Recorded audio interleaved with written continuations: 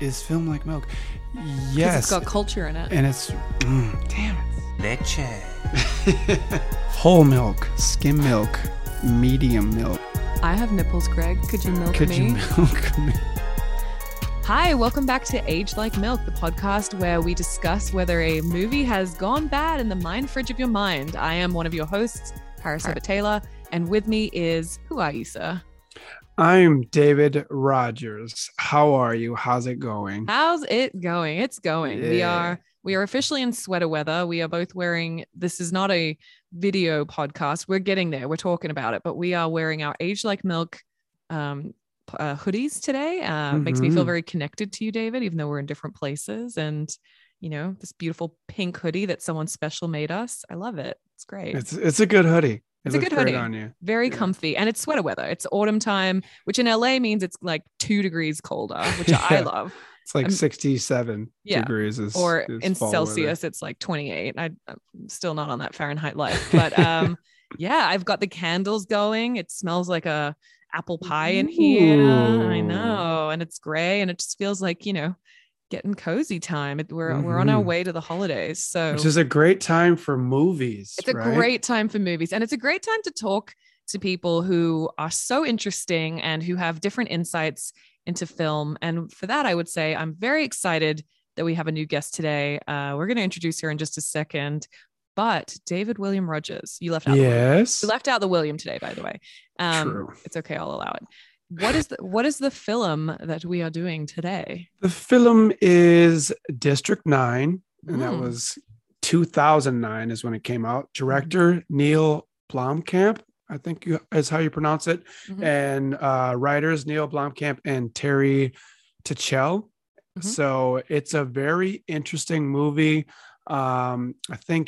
I believe you're going to do the synopsis because I Very think I did the well. last one. I will do it. But yeah, it's an interesting film. So Yes. yeah. I will do the synopsis and I'll try to be really succinct. This is a movie about an alien ship that arrives above the town of Johannesburg in South Africa.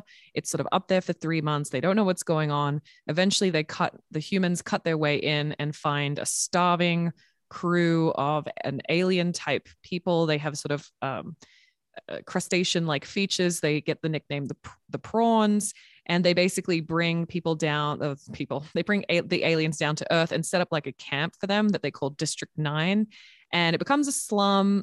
There's a lot of crime. The Nigerian people move in there, the refugees, and they start like doing sort of dodgy things. And essentially, when we meet our protagonist, what's his name again? It's something crazy. It's Vicus? Vicus. I love it. It Yeah. sounds like Vicky. Spelled W-I. Yeah, but I mean, it's pronounced It's Vicus. just South African. And he's kind of a bumbling idiot. He's the son-in-law of this like head of MNU, which is the alien sort of organization. He's tasked with going in there and evicting all these prawns and moving them to District 10, which is like more of like a camp sort of. He eventually ends up describing it as a concentration camp. It looks like tents. And he basically, something goes wrong, of course. What's not going to go wrong when you're trying to move a bunch of aliens to a different location? And he starts to turn into one of the aliens because of Ooh.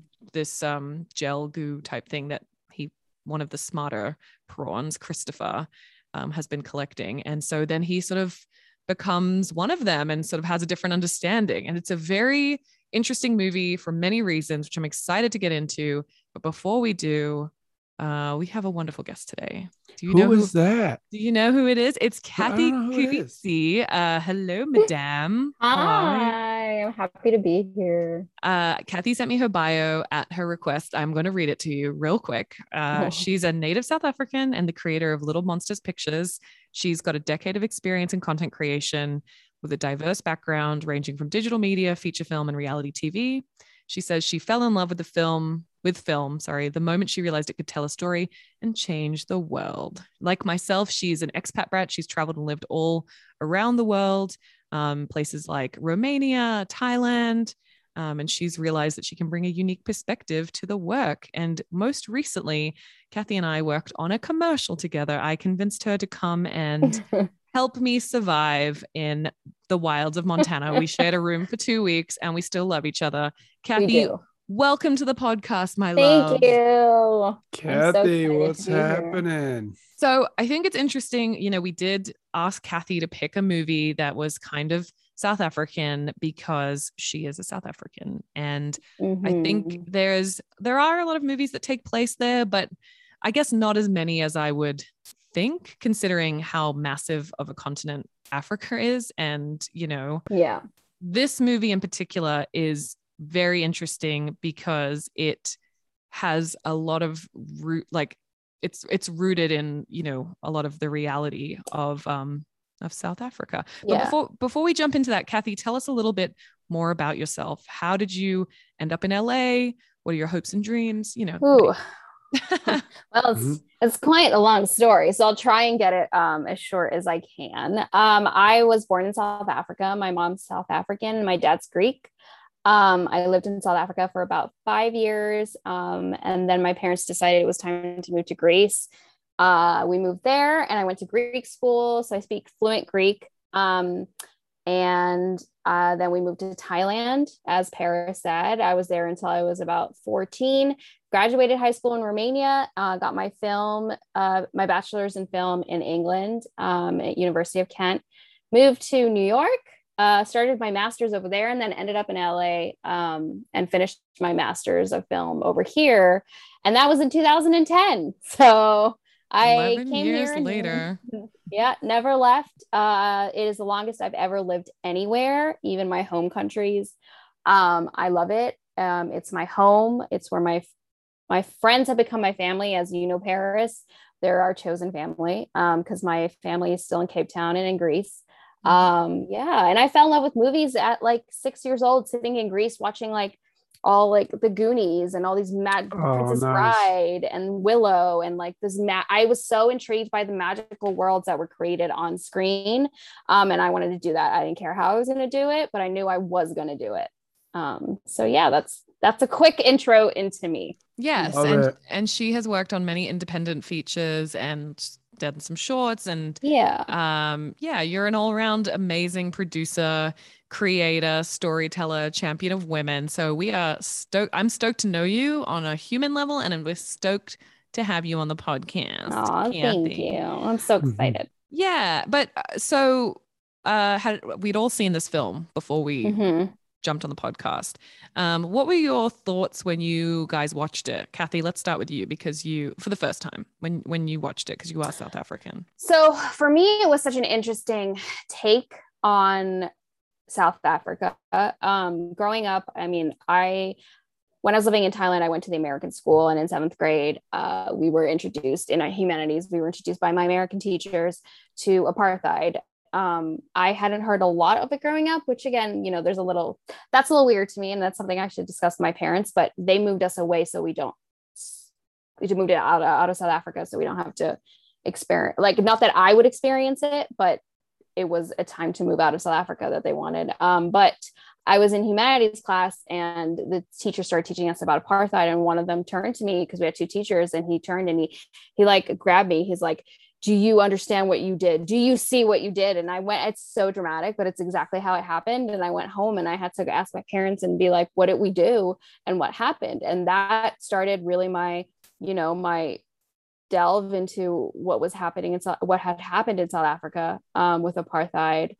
And, you know, all the movies that I'd seen since then that had to do with, it was all like historical and, you know, what was happening. And so I thought District 9, you know, also produced by Peter Jackson, was a really interesting take on it, because not only could it be applied to South Africa, it could be applied to everywhere else. I mean, one of the big ones, America.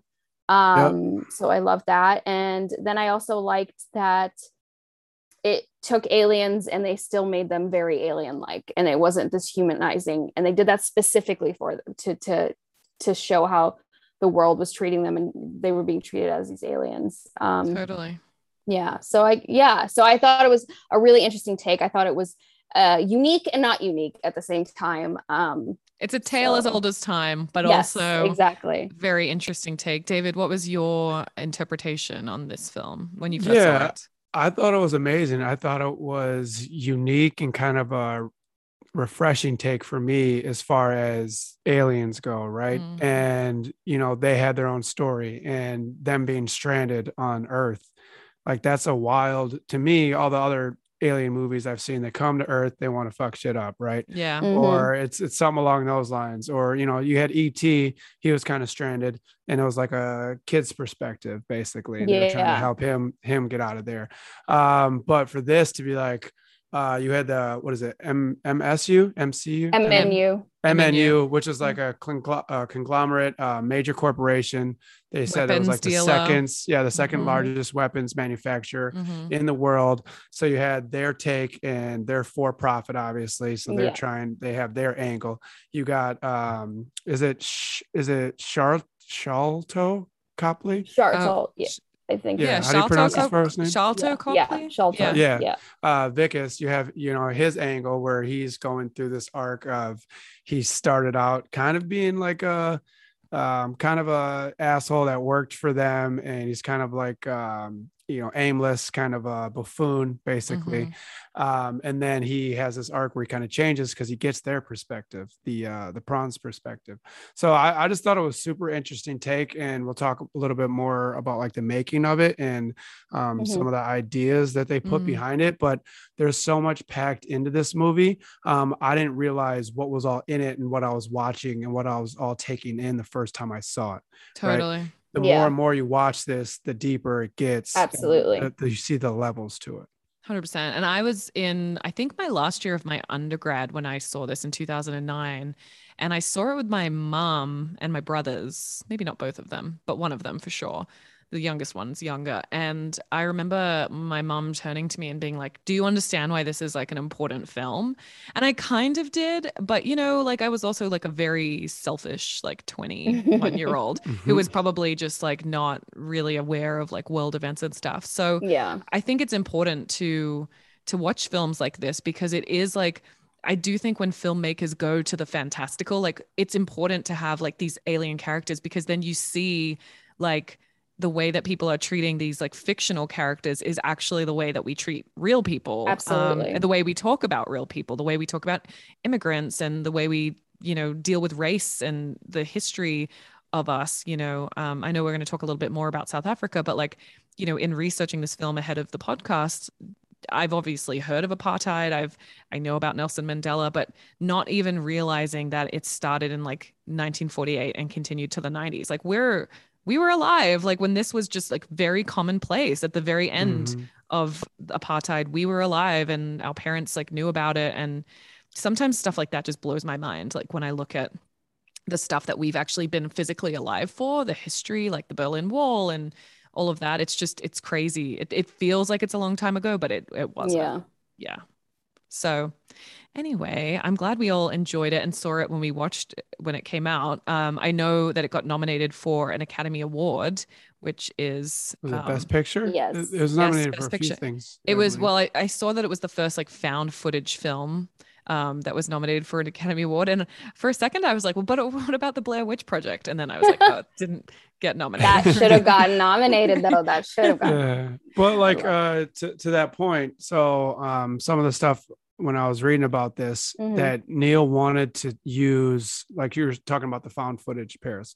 So he kind of wanted to merge the Hollywood style of like an alien sci-fi movie with the documentary style, like a documentary style, which you saw. There's a lot of interviews with a lot of people in this movie. And then even with Vicus, he started out giving, here's what we're doing. We're going in there. We're pushing them 200 kilometers outside of Johannesburg because the people don't want them around anymore. So they and then you had the big like fight scenes, action scenes. And you also had like the camera footage, like as if it was like a Nest camera, like at the top of a convenience store, like, and footage from like the helicopter, like down, like where you couldn't really make out what was going, the black and white. Yeah. It was a very interesting blend. Yeah. Very effective, I thought. Definitely. Yeah. I think they wove it together perfectly.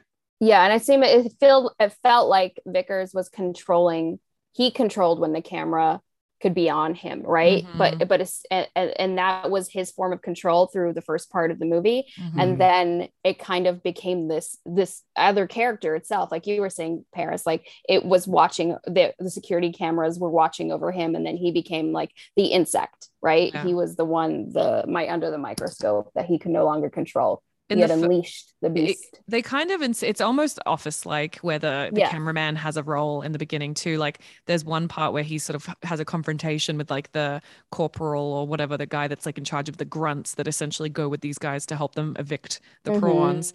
And the guy like pushes him and he like knocks into the camera. I'm saying that in quotation marks because it's obviously sort of scripted.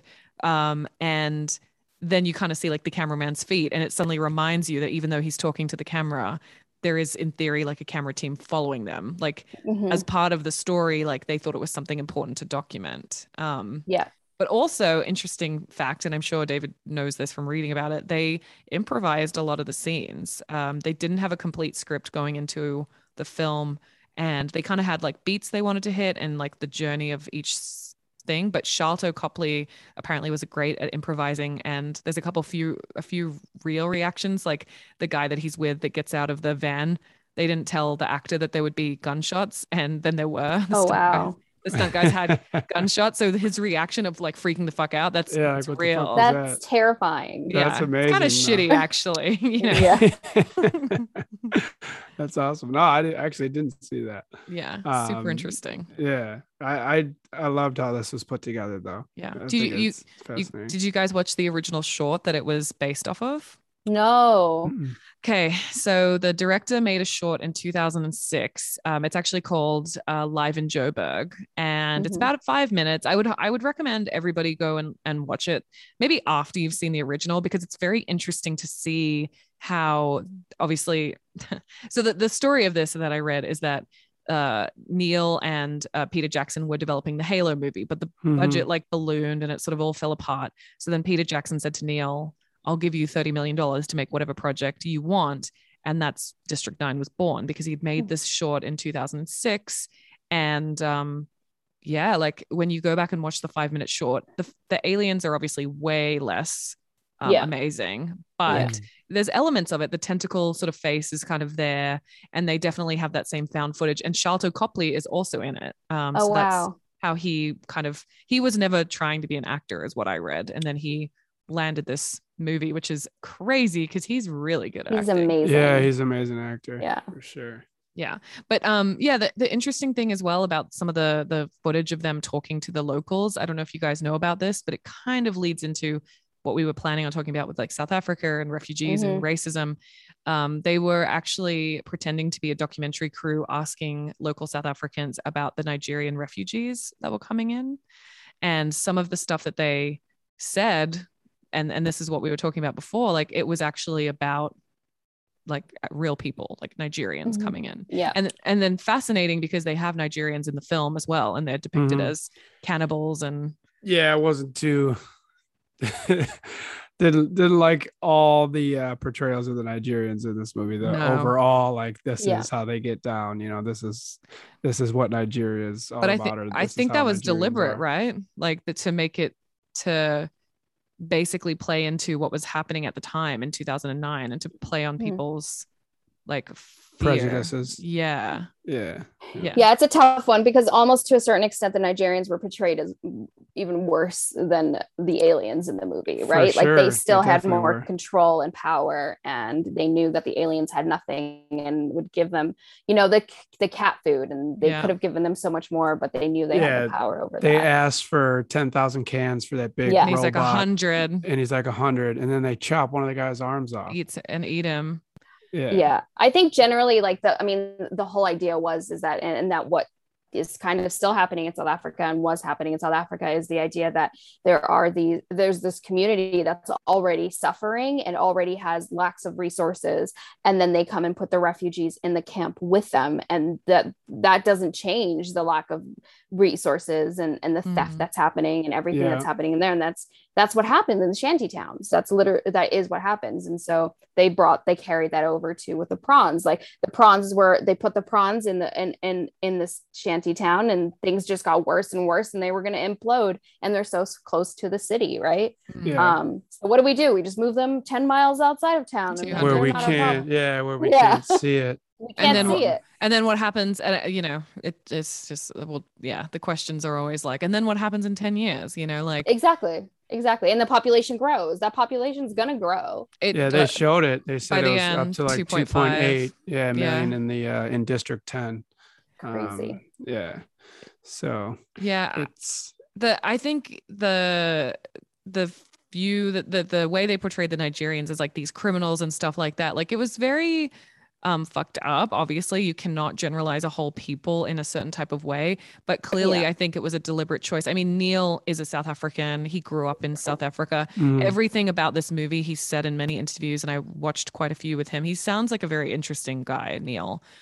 He was saying like, this isn't fiction. This is my experience. This isn't historical. I didn't read about this. I grew up there. I lived this. Yeah. Seeing all the apartheid and a lot of that stuff encouraged this. And you could see that narrative throughout, but it's just interesting. Like how Kathy was saying, they put these people in these like shanty towns, and then it's kind of just, you guys live your lives and we're over here living our lives. And then you have like the people that did the interviews that said that they're actually talking about Nigerians. You see that a lot today. It's like, we're better than them, even though we're in a bad spot. We're not doing well, but look at those people over there. Yeah. That like, and then they're pointing to the prawns. Like, we might not have great jobs. We're struggling, but we don't want to be around them. Worse. Yeah. They're worse. Exactly. And that was interesting too, because it's like almost this movie shows that like, we have, all of us lived through the protests last year with the Black Lives Matter. We've seen racial injustices, all of us in America. And yet in this film, it was kind of like every single race was together against the prawns. So it's like, do we always need to have a common enemy? Do we always need to have someone that, like you said, it's worse? Well, it's bad for me, but I'm not that. Yeah. It's how they control them, right? Like that's what they did over here in America with slavery. Even though there were, you had there were really poor white people, but what the slave owners did is they said, hey, I'm going to give you a certain amount of money and you're just over the slaves and you can control them and tell them how. And that's how they gave them, like, we're even better than the slaves. So now we have this power. And this is how they separated them. Because if you really think about it, if they didn't do anything like that, they would have come together. They would have been like, hey, we're not okay with this. Let's overthrow these landowners who have so much. Exactly. Yeah. It's interesting for sure. And I think it plays into as well, like the history of South Africa, which I think is interesting to look at. So obviously South Africa was colonized by the Dutch in the 1600s. That's when they first made contact with Africa. And I don't know too much about like the history of slavery in South Africa, Kathy, but from what I read on Wikipedia, thank you for that resource, Wikipedia. It seems like, the racial injustices started around the same time that it was happening around the world. Like basically white people came in and were like, we're better than you. And we also own all of this shit now. So thanks. Yeah. I mean, slavery happened at the same time everywhere. And it took a little longer to get to America or whatever, but it was, generally the same thing happening, and everything was coming from Africa. Right. So I thought was really interesting how it was called District 9 too, because that called on the District 6 coloreds of South Africa and their history within and how they were separated and put basically into a shanty town and kept separate from Cape the population. Coloreds. I read about that, and it was demolished in 1966 to make way for the whites. Yes, which is gentrification. Kathy, was South Africa, was that supposed to be Rhodesia or whatever? What do they want to call it? It was Rhodesia. Rhodesia, originally, and and that was like white colonization. Wait, basically. I think it was either South Africa or it was Zimbabwe. Oh, okay. I'm looking it up. Nope. Rhodesia, officially from 1970, the Republic of Rhodesia was an unrecognized state in Southern Africa from 1965 to 1979. Yeah. Okay. It was equivalent in territory to modern Zimbabwe. So it was pretty big. Gotcha. Yeah. I mean, the history of South Africa is interesting, but it's very similar to many of the histories around the world. Essentially, white people came in, took what they wanted, treated the native people like shit, and, took I mean, yeah, what I was reading about South Africa again is like the white population was the minority and they had the controlling factor, which we see in this movie. There's like a very small percentage of people who are calling the shots. And it's fucked up. It gets pretty fucked up in the film. I forgot about the experiments and stuff. And there's a scene in particular where Vicus grows like this arm that's the alien arm, and all the alien weaponry cannot be used by anyone that's not an alien. And they basically do all these experiments, and he ends up shooting a prawn with the weaponry, like exploding him. And he's like sobbing and crying. And he's like, no, which is interesting because it kind of shows his journey. He is very heartless in the beginning. Did you guys? Bureaucratic. He's bureaucratic. Yeah, he's supposed to come in and gets a job. He gets a promotion by his wife's father, so his father-in-law. Yeah, and he is a little heartless, especially when he finds those eggs, and then they burn them. And he even says, the second time I watched it, he's like, "That's why we abort." When he sees CJ, Christopher's son. And he's like, should I shoot him? And he's like, it's too late now. It's too late now. And then he said, do you have a permit for him? He asked Christopher, he's got, so like they got to get permits to have very kids. one child policy, very sterilization of, people of color. Well, he even jokes and he goes to the guy who's like, he's like, here, it's for your first abortion, and he like gives him the piece of from taking out the egg. And when he's when he's burning down the shack, because there's so many of them, you can hear them sort of screaming and popping, and he's like, oh, you hear that popping sound? It's because when they're the way he's describing it, he's kind of laughing, and it's so fucked up. But then there's shortly after that, one of the jarheads shoots a guy in the head, and you can see he's like rattled. It's almost like his character is disconnected. He's alienated himself from them. They're no longer, they're not humans, but they're not beings to him. They're just this, I'm going to do my job. Just like government jobs. I'm going to do my job. I'm going to come in. this is what I need to do. I'm not going to do anything extra. I'm going to just follow rules and not have any this is how I'm going to get ahead. For something that's clearly intelligent and clearly living, right? And just how some people in the government do it when we have refugees come, and the way they're mistreated and they're looked at as just like you said, Kathy, I'm doing a job, and it's not like, well, this is someone's father has kids and someone that has a just rich life, someone that has memories, and they were displaced unfortunately from where they're at, and they're fleeing a bad situation, something you would probably do with your family if you were in the same situation. Exactly. Here we're supposed to be helping them, but we're not, we just don't even care, and then we just want to use whatever we can and then throw them away.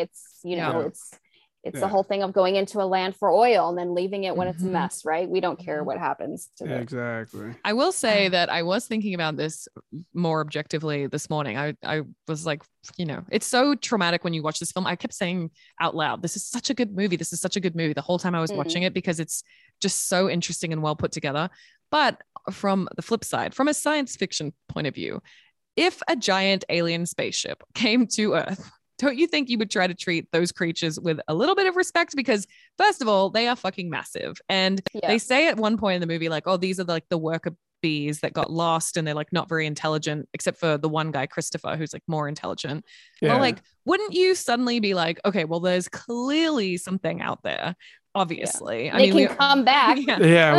We should cover our asses. And let's just treat them with a bit of respect, in case, in case Big Daddy comes down. Exactly. So I wrote down a question for you guys. So okay, so this happens, right? This situation happens on Earth. Do you think our global governments would be able to contain this, or how do you think they would handle it? Like, look at what we tried to do with COVID. It was a shit show. So then think of... Well, first of all, we should just put them in New Zealand and Australia, obviously, because we can lock the borders, right? Oh, man. It depends where they landed, though, right? Because they were hovering for 3 months. True. I think it would be more like a zoo situation, to be honest with you. I think we would treat them like how we treat endangered species. Like, we don't treat them with much respect either, but we put them on display and we like study them and stuff like that. I don't think it would be a slum, and I don't think America would allow Johannesburg to be the center of this situation. I think Big Daddy would be over there. Hey, no, we'll help out. And by help out, we mean we got take this. over. Yeah, exactly. Here's some money. Go over there. What do you I think? don't know. Kathy? For me, I don't. I mean, I would like to say that I think really well of the human race, but like at the same time, with everything that's come out with Trump and the children at the borders and the cages and everything, that we did that to children. That's what I'm so saying. what are we gonna do? I think we would put these aliens into cages. I think we would Yeah. be, they wouldn't be in a slum. It would be like a race from the government. Yeah, like, oh, we've got 1,000 of them and we're studying them. We've got this high-tech prison. Yeah, I think we would fight. I think the countries would fight over too. Honestly, I don't think it would sure. be like China this and agreement. us. Oh, 100%. Russia. Whoever Russia got would there, be in on that. like no, we got this. Like no, we got this. And we then would have also, World War III. And then think of all, just again, parallels to COVID. Think of all the misinformation that'd be out there with this. Oh, this person has family that lives, a couple Fake miles news. from where the ship is, and they said this happened and all this They stuff. grew an alien penis and then they took a horse dewormer and it went away. Yeah. Speaking of penises, the fact that they chose that he had sex, that he was having sex with aliens. I was like, how can you dehumanize this man anymore? Like humiliate him and bring him down to where he's basically nothing anymore to his wife. His like father-in-law came up with this. This is horrible. His I mean, I don't know what to believe. His father-in-law was willing to cut him open alive. So his father-in-law was a bad man. Say he was just banging one of the prawns, and that's how he got. That's how he changed. Well, earlier on, they sort of say, with the criminal Nigerian faction that in there, they do say that there is interspecies prostitution, and you see a younger woman coming out in like a lingerie. So clearly, there's some. They never really talk about gender within the prawns. They all seem very masculine, and it was the same actor who did all the voices for all the prawns. Because maybe they were all male, but then it's like, or then they were having the eggs, or they could reproduce. There's one queen, right? Like they never really go into it, but it's funny that like a scandal, like having sex with an alien, is like enough to like turn his wife against him and turn public opinion against him. But what's interesting, like going back to racism and segregation, like there were laws in South Africa that prohibited, black people and white people from banging, getting it on. Trevor Noah talks about that. His mom would drop his hand in public. Yeah. Because like when they'd see cops, because it was basically like he was illegal. It's illegal. It was illegal. Yeah. He was illegal. He was born. I think that's what his book is called. Born in Crime. Yeah. I bought it. Yeah. There were curfews too. You couldn't be out in the city at certain times of like, it was just the District 9 took that all in. And I think, you couldn't freely roam in a country that was yours too, right? You couldn't ride the bus by yourself at night. As a black person, and then they had all those parallels, like they had all those signs that said humans only, like no prawn, all over the city, which is what we had during like recently history in America, where it was like no blacks, only whites, But also how they're dehumanized, right? They're trying to get society to not think of them as. I'm speaking as now with Black South Africans. They were teaching society to not see them as another human, another being. They were thought of as lower, which is society. Just absolutely I think horrible. It's like America had the three fists. Yeah. Right. Society still does that. We do it with refugees now. Like we other people. It's not us, it's them. And we've seen it. I've seen it in Australia. We had an immigration policy where we were very encouraging people from like Italy and Greece to come over because they were like. They looked like us, they were white enough or whatever. So we've always, as a society, like we go back to that thing we were talking about, like us and them. The prawns look so different from humans, so it's easy to make them other. But then you actually get to know one or two of them, and you realize like they have empathy, that their kids are kids, But that's what got to me too a little bit. I read a review from what's his name? Roger Ebert. I read the same one. Yeah.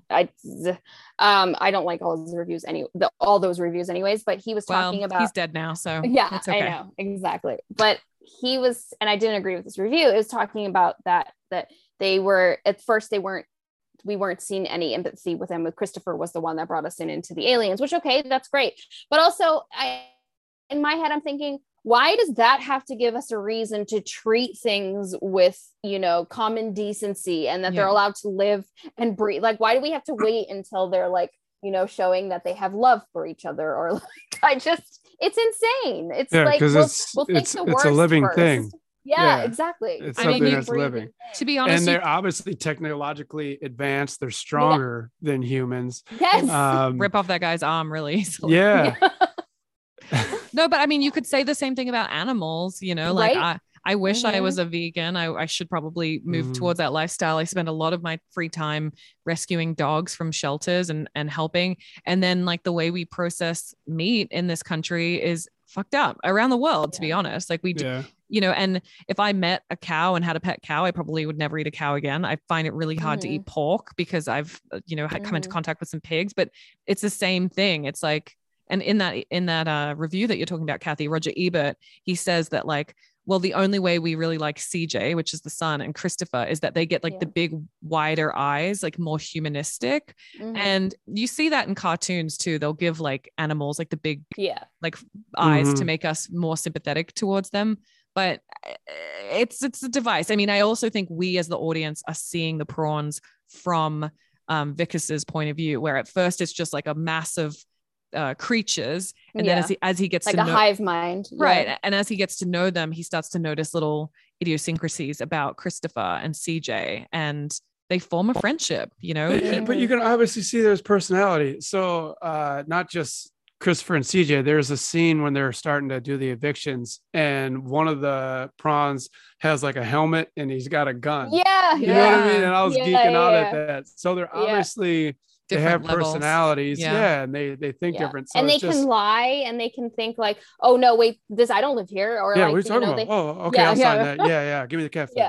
Exactly. So it's like these are intelligent beings, and it's like they're different, and we don't know too much about them. Let's throw them over there, get them out of here, instead of coming up with a better solution to maybe incorporate. Because obviously Vickus can understand them. They've been there for a little over 20 years. So 28 years, 28 years, yeah. So they must have they figured it out. They cracked that code. So once that communication code's broken, you should be able to cross other platforms with being able to work with any kind of creature that you can crack that communication code with. Right. I don't think they want to integrate them, right? Like that's no, they don't. No, they didn't, and that's why they kept them in the slum. Yeah, exactly. They would have had these ongoing conversations, right? Like humans have this need to control, and I think like this fear of that maybe these things are better than us, which yes, but they probably are. But let's learn from them. But nope. Well, it's too scary. They did master, intergalactic travel. We have not. So again, it goes back to my point of like, I would not be I would be like, what do you need? But the wealth of knowledge, once you break it down, obviously Christopher is an intelligent engineer, and then he can even fix Vickus, which is, if you wanted to make the point that that medical experience is still probably just engineering, right? In some form, like you can relate those two fields. So why are they asking them that they have? Why aren't they asking them about their planet, about the other planets? Other planet. Exactly. What else have you guys seen? Where are you guys going? What's out obviously there? And they I watched like behind the scenes, some of the weapons were actually for construction, right? And then some of them were for like military weapons, but they were different. You could see the different uses that they had, and just seeing some of the stuff, you'd think somebody in the room would be like, wait a minute, let's just see what's going on here. Let's find a couple people that know how to use this stuff, and let's see their history. And also if the aliens are the only ones that can use those things, like those weapons are fucking crazy, like they explode people and stuff like that. Powerful. Right. And it's like, wouldn't you be worried that they are going to just suddenly have enough and pick up and just be like, fuck this? And also, because now they're getting their strength back, right? Like they've been they were malnourished. Exactly. And they're gonna revolt, and they're populating really fast and growing. I just can't believe they weren't like up in the ship, like researching the science, like, talk to me about other planets. Like obviously it's a movie, so they can't get into everything, but I'm like, there are a lot of questions I had, like, Maybe we'll find out in District 10. Yeah, there are rumors. Is it finally coming out? He's writing it right now, I believe. Wow. I mean, it's been years, right? It's been 2009. It's been. Yeah, he was waiting. He was waiting though to have the reason to make it. And we've given him a reason. Yeah. So he's like, well, like, I'm not just gonna make this thing just to make it, but I love that. There's a reason now that he can, like, social climates now, and he can take that story somewhere else. So I love that. Yeah, he said he's right. Well, and I'm interested to see what they do with the next movie. I did read a couple trivia things. So his wife, when she's talking about the little, so you know, everybody thinks that the main character like dies, or they don't know. Everybody has theories, and they kind of leave it open ended, which I love. But you do see him sort of, or what we think is him in the end. And someone said on a review or like a trivia thing, did you see when she was holding up the metal flower that he supposedly left for her, that there was an ultrasound? Did you guys see on the that? mirror? Yeah, on the mirror. So maybe there's a baby. I didn't see that. Yeah, but you would think they didn't bang once you got sick. So like, no, it would have been that's before. probably like a human. Human. Oh yeah, because it popped in my head. I was like, wait, is it gonna be half baby, a prom baby? Baby. Yeah. Do we think Christopher is gonna come back and help him as well? That's I hope so. I hope they continue. I wonder if it's going to be vengeance though, if he's going to not come back alone, you know, and he's going to come back and save definitely. people. I think he's coming back with more. Yeah, to save the peeps. He can take it so many different directions too, and they could have it where that company cracked the code because they took a bunch of his blood samples. So maybe they have it now, which is another thing to me. It's like, you can make a glove. You obviously were experimenting on these prawns. You can make a glove that has like the DNA inside of it, like on the fingers. And then your soldiers could just wear that glove that has the DNA of the. Come on, guys, be smarter. Yeah, no, let's cut this thing off. No, they were saying like, you know, it has to fuse with his nerves and stuff. But yeah, I mean, also. But it was their DNA that. We skipped over it, you know. But again, like they could have easily been like, why didn't they just recruit them into their armies? You know what I mean? Like instead of, why not just be like, and that's why I think you guys are right. Like the governments around the world would be like, well, we got to get us some prawn soldiers. You know what I mean? Because they get them good weapons. Good. But you know, I do think it's interesting, and I think it's interesting that the main character was white. We did talk about we touched on it before we started recording about the white savior complex. I'm curious to hear your thoughts, David. Yeah, I read about it in one of the articles about Neil, about the director, and some of the tones with that, and like the portrayal of Nigerians. But part of me is, because we've talked about it in Avatar with the white savior complex, and we've seen this in movies in the past where it takes a white person to save the indigenous, or they get with a bunch of Native Americans, and then they're the ones that can change everything for them. Like, thank God we had this white guy to help the prawn to come in and save everything. Exactly.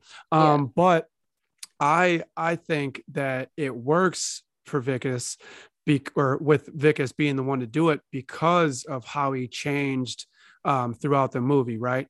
So it wasn't just like, oh, white guy comes in, like he was forced to do this, and it helps with the divide of and we see social segregation, right? So if we see how flawed he is. He's so flawed in the beginning. So if it was just if it was a minority actor, great, or a woman actor, great, but with a white male, it adds to that social segregation and that gap that they were trying to expand between prawns, where their situation in life is, and then where Vicus is, who's kind of white male, and his dad is the chief operating officer probably of this multinational organization. So, and then they met in the middle, right? And he's like, he's putting his ass on the line. He's like, when he's in that robot and he's saving Christopher, he's like, get up, man. I'm getting you and your boy to that ship. And he's fighting for them at the end. And I think that was CJ and Christopher teaching him that too. I honestly think it was like, hey, look, we're the same. We're the same. CJ said that. Yeah. He put his arm next to Vicus's new alien arm. Yeah. And he's like, see? And Christopher's like, he likes you. He's like, yeah. And he clicks. He's like, he said, we're the same. And Vicus like, we're not the same. Yeah. Yeah. Which ultimately, it goes back to that thing of humanity, like with refugees and with people from different places. Like, we are the same. We're all humans. we all bleed. And I loved that line, especially. I'd missed it on the first watch, and then I rewatched it and was like, oh, I love that. Yeah. Because it just goes to show that like we can make all kinds of mental jumps and loops and be like, oh, it's us and them. But it takes sometimes a kid to be like, oh, look. But also nothing was really solved at the end, right? No. Those guys are going to still continue doing experiments. They're still going to, it wasn't like Vickers like saved the entire alien population. I do and think the whistleblower is is fighting for his prison. life. He's in Mhm. jail. Yeah, The guy who said that all the data was right there, blew the whistle, and this happens today. Right in the US, somebody calls bullshit on a company, throws it all out there, and then they're getting prosecuted in the eyes of the law when the company was the one doing the bad that thing. was doing dirt. Exactly. They were doing genetic experiments, which were illegal. Employee blows a whistle, and now he's on trial. It's so crazy. Like there's so many things that still hit home to today from this movie, which I was just thinking about that when I was watching it. Like, I just was like, I don't know how you can sleep at night being somebody that tests on animals. You know, like, how do you fucking live with yourself? You know, if you work for a makeup company and you are doing awful things to living creatures, like these scientists, like they kind of are like shown as sort of like faceless drones, but they're people too. Like they go home to their families. Like the one guy that's prodding him with a cattle prod to get his arm to react to pull the trigger. He kind of comes off as like this evil character, but like, does he think he's doing the right thing when he's getting this guy to blow up a guy? Like, I'm sure the mental gymnastics, and we kind of see it with Vickers a little bit. He's like doing his job, getting them out, you know? But that guy is a different breed, I think, because he was like, hey, we can do this, but we got to cut him open right now. And he's like looking, he's like, you guys cool with this? Everybody? Like he's the one. he's the like, one come on. He's the one that's trying to talk them into it. So I think that guy is a different breed. Vickers is crying, basically saying, I'll shoot the thing. Don't zap me anymore. And he just keeps zapping him to shoot the gun. But in the beginning, he, you know, happily burned down a bunch of children. For sure. So it's the roles become reversed. Like that doctor is, like you said, is Vickers, and then he is the prawn. Vickers becomes the prawn. Yeah. I mean, he physically becomes a prawn, and it's interesting as well to draw the comparison. Like, I feel like, you know, you get people who are staunchly racist, and it's like, and then they make like one black friend, and they're like, oh, actually, black friend. You know, it's like he had to become. Don't you think the parallels are right? Yeah, there? no, it's like I can't be racist because I have a black friend. Right. Well, there's guys. I forget his name, but he this black gentleman actually goes and finds like KKK members. I've read about him. Befriends them, and then they get out of the KKK. That's amazing. It's like, oh shit, like conversations. Yeah, we can have conversations with each other. Yes, it's like, oh shit, actually, that dude's pretty cool. Yeah, I wonder if there's other cool ones. Shit, you're a person, and I shouldn't just hate you blanket, which is basically what Vickers goes through, where he's like, oh, you like, you know, Christopher really helps. He helps him. He puts his body on the line for this human. He goes into the building with him. It's a suicide mission, and I think a human person, individual, is different than their groupthink, a group of people, right? So when we take one prawn, one human being, put them in the same room, they're probably gonna find some similarities, and they're gonna be chill. You put one person from, you know, one country, one person from another person, or like, you know, somebody at the border who doesn't want people coming in, put them in a room with one of those refugees and an interpreter. They're probably gonna come out of there with a different tone. Yeah. Right? It's just when we have groups and you're in an echo chamber and you can just keep saying, oh yeah, fuck that. No, those people they're taking jobs and they're bringing their drain on healthcare and blah, blah, blah. Oh yeah, you're right, blah, blah. Yeah. And then it's like, oh shit, they got a family. I got a family. Yeah. What would I do in that situation? You can also, go ahead, Kathy. Sorry. I was just going to say group mentality too plays into it so much. That's why you like the Ku Klux Klan. It's a group mentality, right? They're all together. They get themselves riled up in all these things that they believe in. And also, I think it's, you know, look at the news sources, like not to be using the catchphrase fake news, but like, you know, I understand how the media whips people up against each other, you know, and again, it's like what we were saying, like the actual enemy is the elite who are like pulling the strings or whatever. It's like human to human or creature to creature. Like we all just want to live, right? We all just want to live. We all just want to be with our families. We all just want to have happy times and not, you know, suffer pain and mostly most people want to just be good and just do their thing. But also down to its core that it, in the end, it didn't matter if you were human or if you're a prawn, that they were still going to, if you were a commodity to them, or if they could make some money off of you, you're going to get put under a microscope and they were going to tear That's you the apart. corporation thing. That's the corporation thing where like dollars and cents, it's not humans and souls. It's profits over everything. Profits over everything. And it's fucked up. And I love that. I love that message that was also woven through, because it's still something that we see today. Like, you know, we're all in the film industry and there is possibly going to be a strike in entertainment because of people, you know, fighting for living wages and fighting for reasonable times. You know, the average production assistant on an average shoot day might work 12, 14, 16 hours. And you might not know that if you don't work in our business, but that is unsustainable if you're doing that for 6 months, a year, you know, while making $250 a day, $200 a day. So, but again, big companies are like, yeah, you can do it. Right? We gotta raise the bar. We gotta make more money than the last blockbuster we had. And exactly. Let's see how far we can push them. Let's push them. They're not saying no. We can keep going. We can keep going. Exactly. There weren't a whole lot of women in this movie, I noticed. The wife was a character for sure. There's a couple people that were like interviewed around the office. Usually I think one of the doctors. Yeah, and one of the co-workers who was like, if we knew where Vickers was, we'd help him. A sociologist. It didn't bother me as much, I think, because mainly this was about a movie about one man and one creature, like an alien, and the aliens were very like ambiguous in their gender. But usually when I watch a movie like this, I'm like, where were all the women? But I don't know, Kathy, did that offend you or anything in this movie? I mean, not really, but at the same time, I'm like, was that on purpose? Was it because there's these gender norm roles seen in, maybe they're like that with society, right? In District 9 as well, or with each other. I don't know. Maybe women weren't seen as someone that would have, they wouldn't respect a woman doctor being that woman.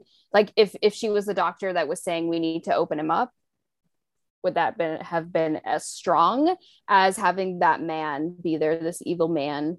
I don't know if that makes sense. But yeah, it does. I think you know, if it's cast correctly, for sure. I think a woman, you know, maybe in the remake, a woman doctor that's just as bad as that guy. It's gonna, I feel like it's gonna come across the same because it's the action.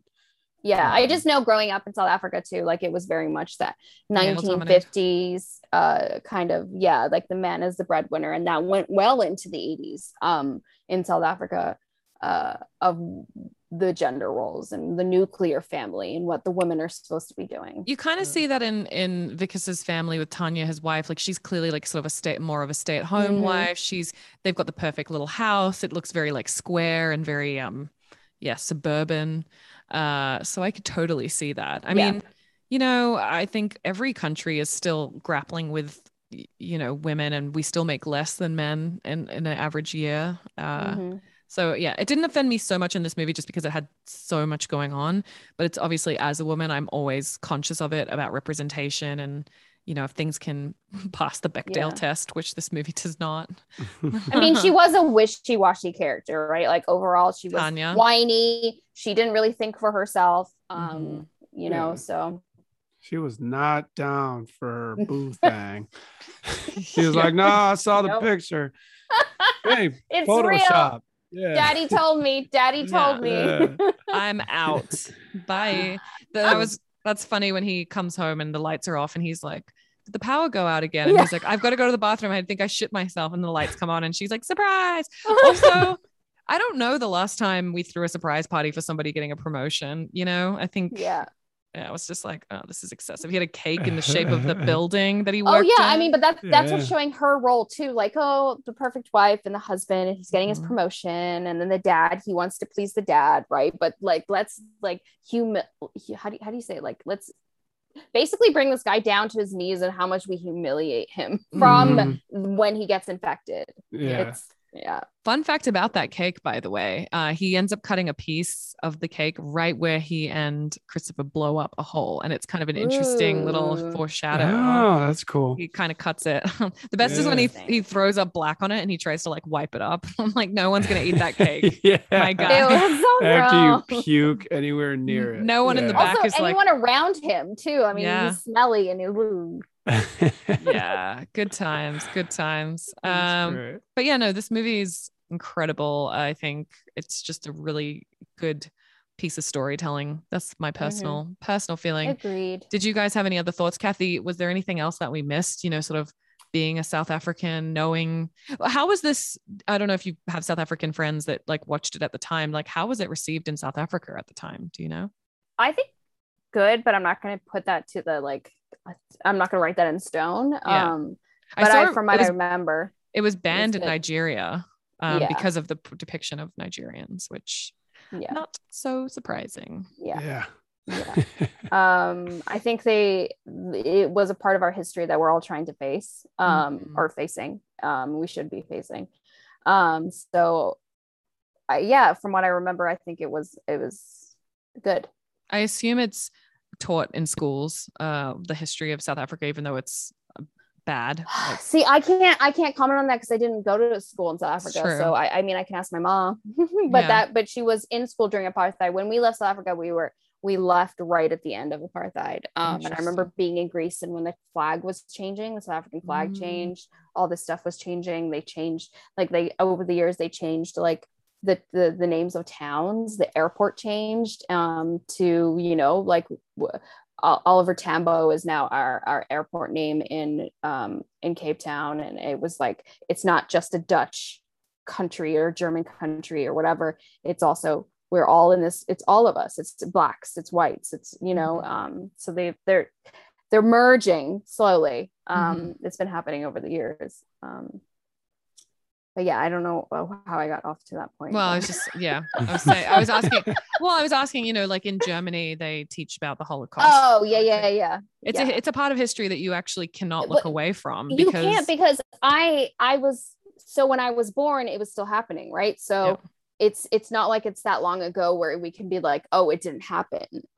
It was still happening. And then, I mean, the rest of the world knew it was happening. They were putting all these embargoes on South Africa. America was putting embargoes on South Africa to try and to stop them. I mean, Biden was one of the guys that was fighting for that back in the 70s. Interesting. Yeah. Interesting. Uncle Joe. We be. That's how old he is. Oh my God. There were some interesting fun facts I found out about the film. We always love a fun fact on the Age Like Milk podcast. The sound of the aliens was actually created by rubbing a pumpkin, which is very on brand for autumn times. So I enjoyed that. What?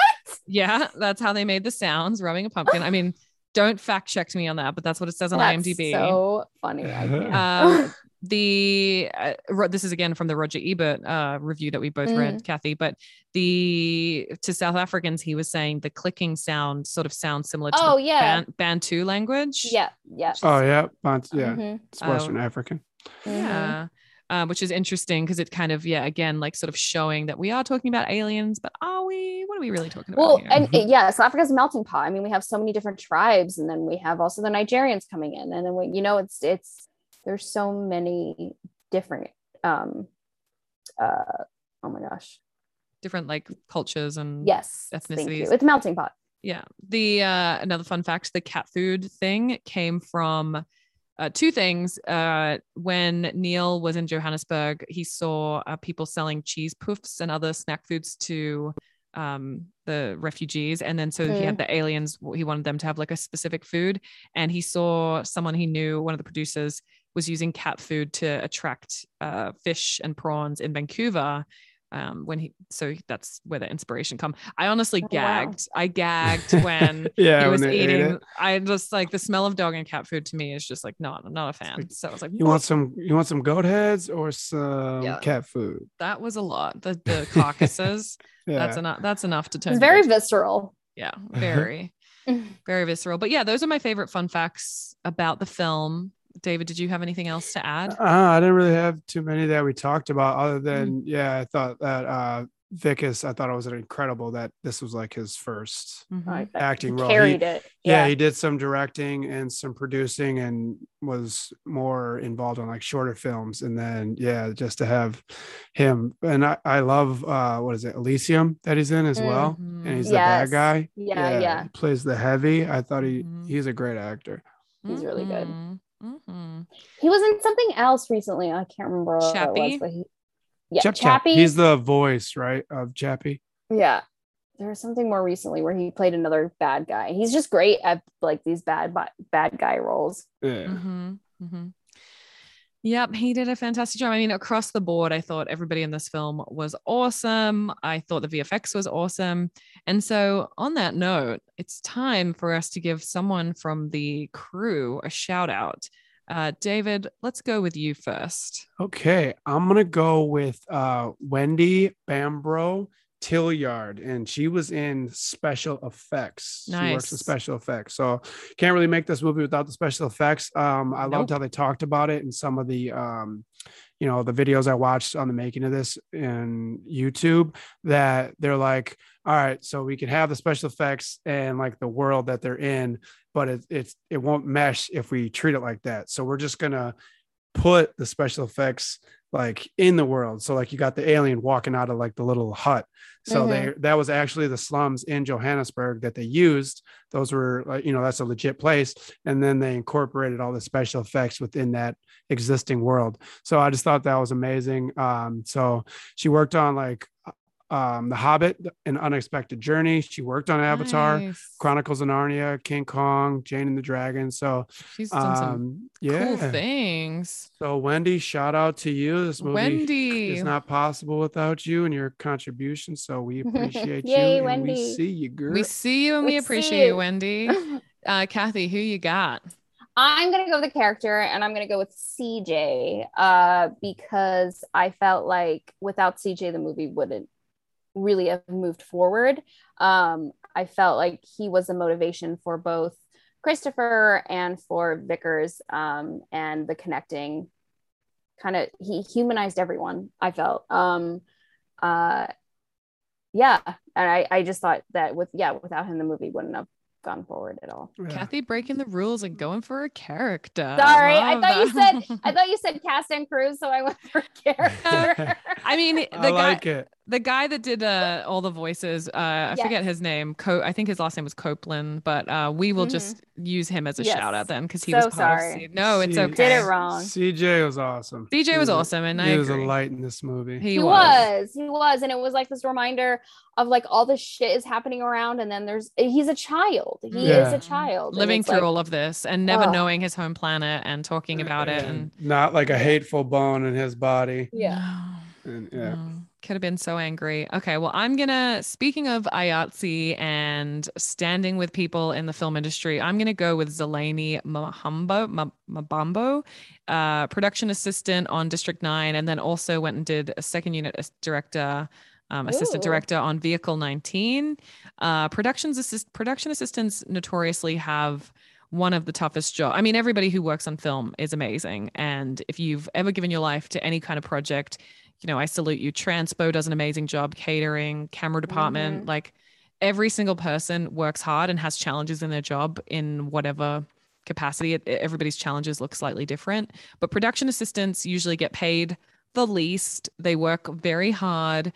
While executives are munching on lunches that production assistants go get, they're usually stuffing their faces with protein bars that they can quickly pick up. It's not easy. It's a very, very difficult path to climb your way from production assistant into other roles, but it's, one of the ways that you can make it into this business. So shout out to all the production assistants on this movie, but specifically Zelani, whose name just jumped out at me. And, next time you enjoy a movie or a TV show or anything, just remember that there are a lot of people who worked very, very hard to make it happen. Yes. So Zelani, we see you and we appreciate you. And to the other production assistants out there, we see you and we appreciate you. We really, really do. We do. Sure. Yeah, keep going. And if you have to strike, I support you. Yeah. But having said that, guys, it's the part of the podcast where we decide whether or not this film has aged like milk. Kathy, you're our guest. Oh, what do you think? I think it hasn't. Has not aged like milk.